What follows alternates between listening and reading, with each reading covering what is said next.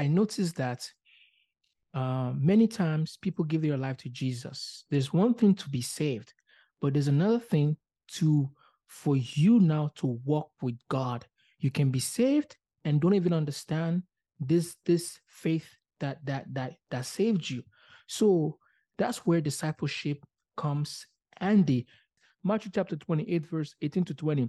And Jesus came and spoke to them, saying, all authority has been given to me in heaven and on earth. Go therefore and make disciples of all nations. You cannot disciple an unsaved person. Can you?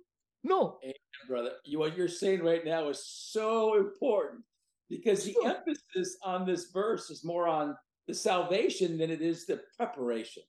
And yet you have to be saved in order to be a disciple. So this is more about the exhortation to be making disciples and the evangelistic aspect. It is equally important, but as you said, go make. He didn't say go visualize. He didn't go say create an atmosphere that maybe may happen. To make, it takes strategic, purposeful relationships to duplicate yourself in somebody else. And that's the difference. You're hitting something so important that we get to share with pastors around the world. We think we get them saved and we get them baptized and then start coming to church. And many pastors believe that what they do on Sunday and midweek is their main discipleship diet they need to be on, and that is just not enough. So again, even like being a husband, being a wife, that takes discipleship. 98% of people in the world that receive Christ will tell you they did not have a good godly example with their mother and father. 98%. So then who taught them how prior to, saying I do, and God, I'm ready to take on this responsibility.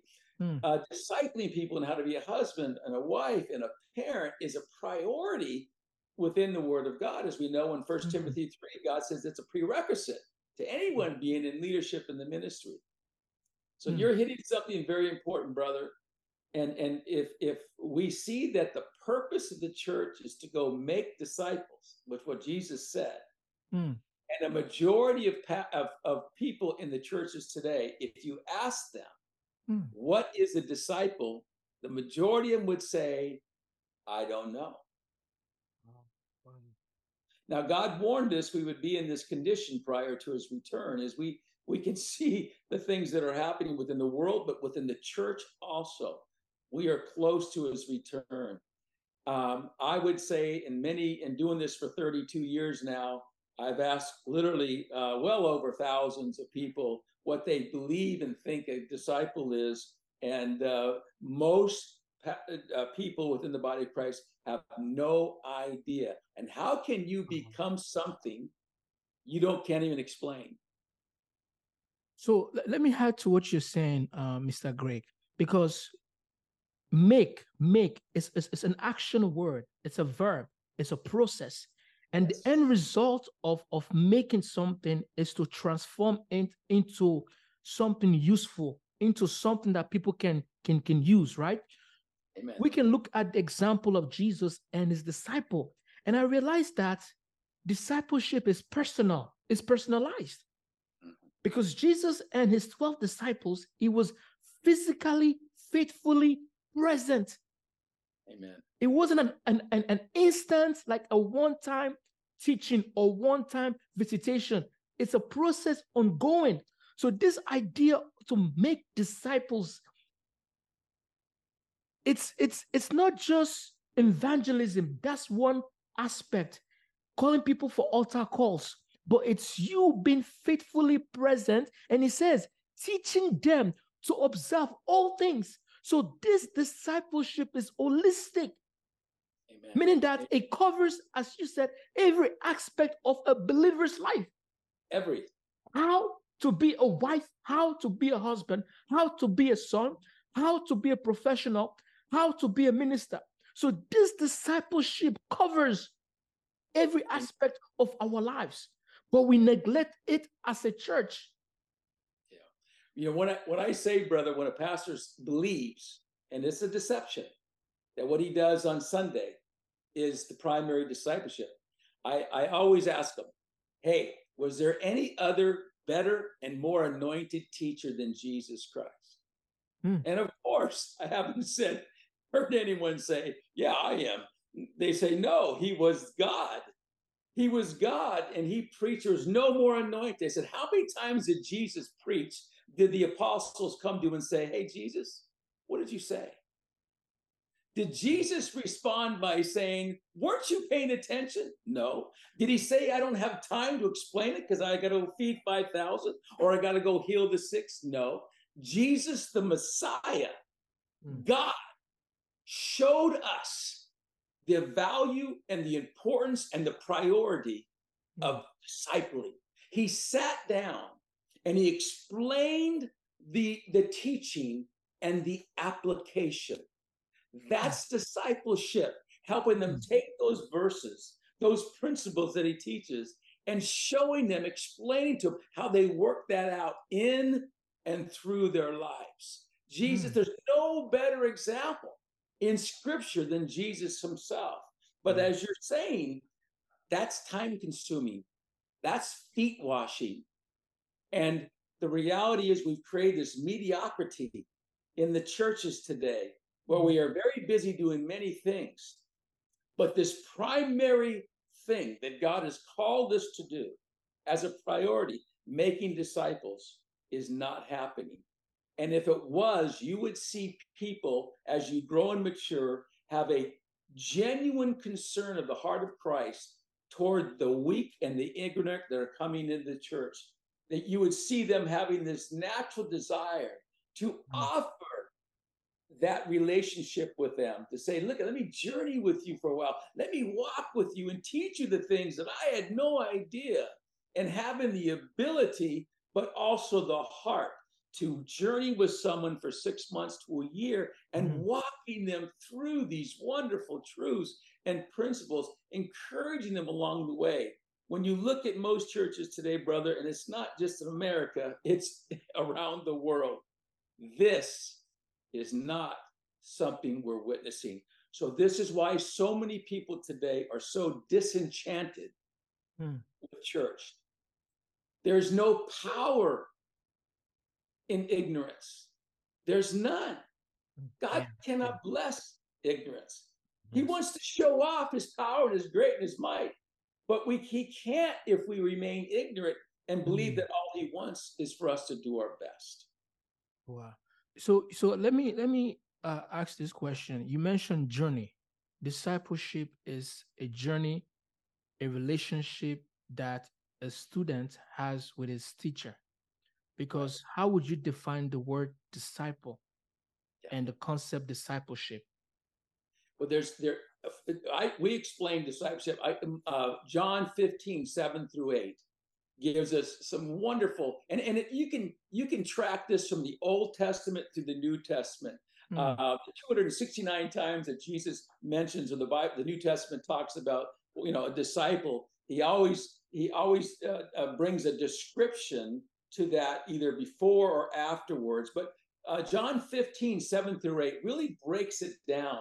It says, if you abide in me and my word abides in you, you will ask what you desire and it shall be done for you. By this, my Father is glorified, that you bear much fruit. You will be my disciples. So the first description we see here is if you abide in me, which you and I already talked about.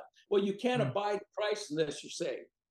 Yeah. You've got to receive Jesus Christ. So the first description of a disciple is someone who's received Jesus Christ, the Son and daughter of God. The second description there is, and my word abides in you. You must become a student. Number two, you have to make a deliberate decision to say, I am ignorant. God says, I came to him as a baby. I know nothing. Yeah. I don't care if you're a nuclear scientist, a brain surgeon, or a gas station attendant.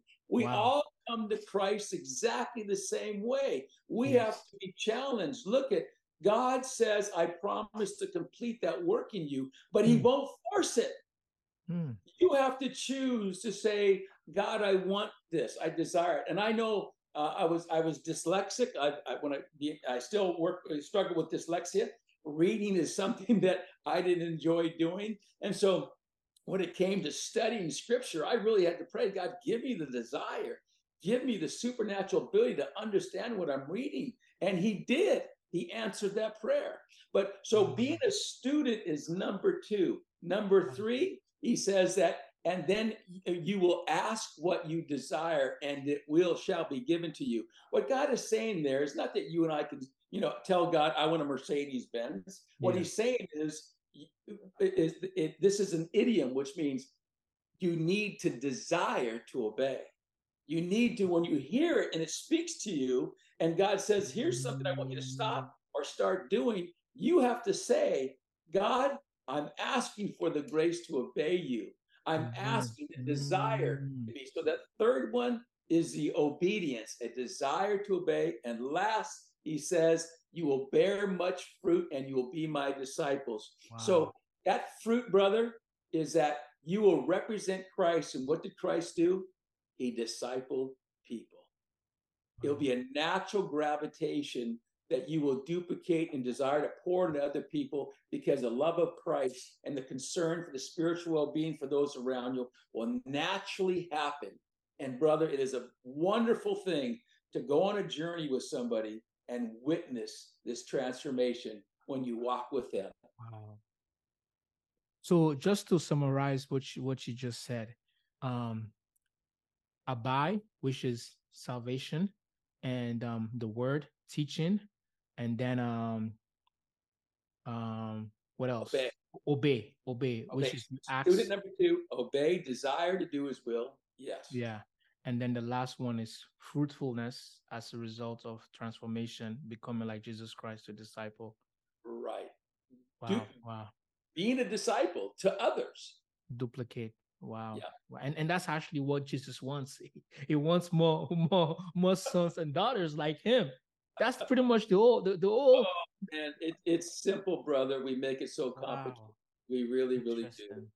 It's and the devil's done a masterful job of keeping us from understanding this and from us prioritizing this. And brother, you brought something up.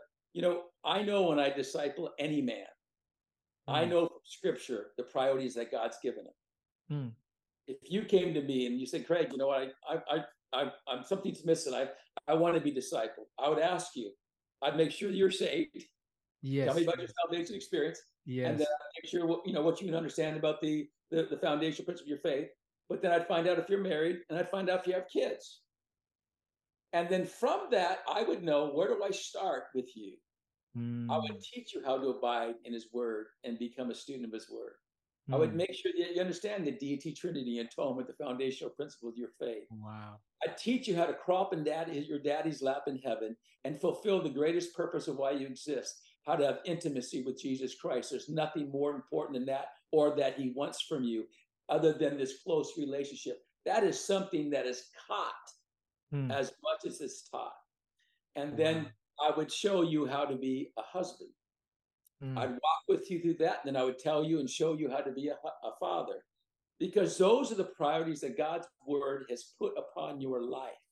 Now, that's what God wants us to know as disciples, because the discipleship journey is strategic. It's purposeful. It's not like, hey, let's get together. What do you want to talk about today, brother? What's just on your mind? Wow. Yeah. So the workbooks we have and we use from our website are all discipleship books.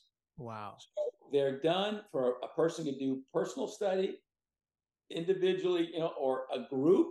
And what's really awesome, what God had us do, as you're learning principles, there is a self-examination question that causes the person, as they're reading about whatever the subject matter is, where a question is put to that person.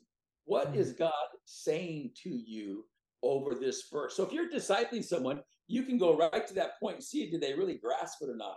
And right after that, there's an action plan. Now, based upon this principle that God has just taught you, what is God asking you to do? or stop doing. Where the person has to write, you've got to call them to action. You got to call them to do that third part. God, I want to apply, not just be a hearer. I want to be a doer of what you're asking me to do. So they're wonderful discipleship tools and they're free online that anyone can download. And soon, within 2 months, all of our books will be an audio book in about 6 different languages.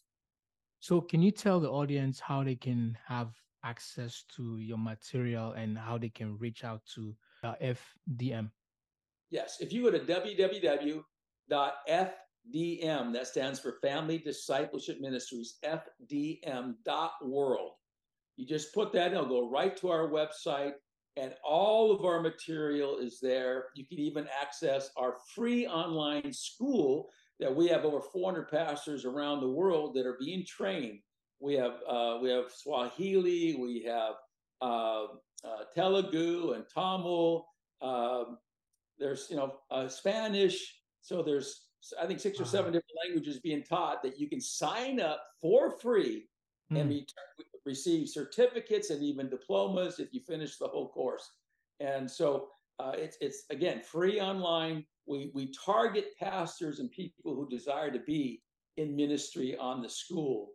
But if they go to FDM, they can download all the audio and all the workbooks absolutely free. Wow. So pretty much you guys empower ministers so that they can empower their members. Amen. Amen. But, just like Paul, we believe that, Paul was the most educated Pharisee and scribe. I mean, that brother was knowledgeable, and yet he knew everything about church at the time. Yeah. But this scales that came off his eyes when Ananias went and prayed for him, I believe those scales exist on many pastors today. And I believe, brother, God has said to us, he says, I'm going to remove those scales. Amen. Amen. And he said, that's why one of the things that we teach is called Discipleship Takes Vision and Strategy. It's one of our workbooks. It's giving pastors a vision for discipleship. And so we have witnessed, brother, when pastors go through that, they're just going, oh my gosh, how? After all the training, all the MDivs and all the things, how did I miss this truth? And so it's been an absolute blessing to bring this truth and share it with these churches in many different countries and watch the transformation that takes place. Wow. Thank you so much, Mr. Greg, because the Bible says when you know the truth will set you free. And the Bible says, my people perish for lack of knowledge. There's power in knowledge. Truth is freedom. Wisdom is deliverance. And that's what you're doing. Just as Jesus said, go into all nations, make disciples, and teach them to observe everything.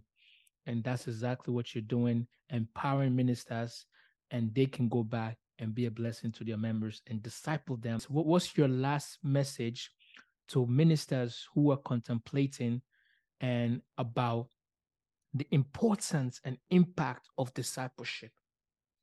Don't look behind you. Look forward. If the Holy Spirit spoke and brought some conviction, don't let the devil capitalize on it.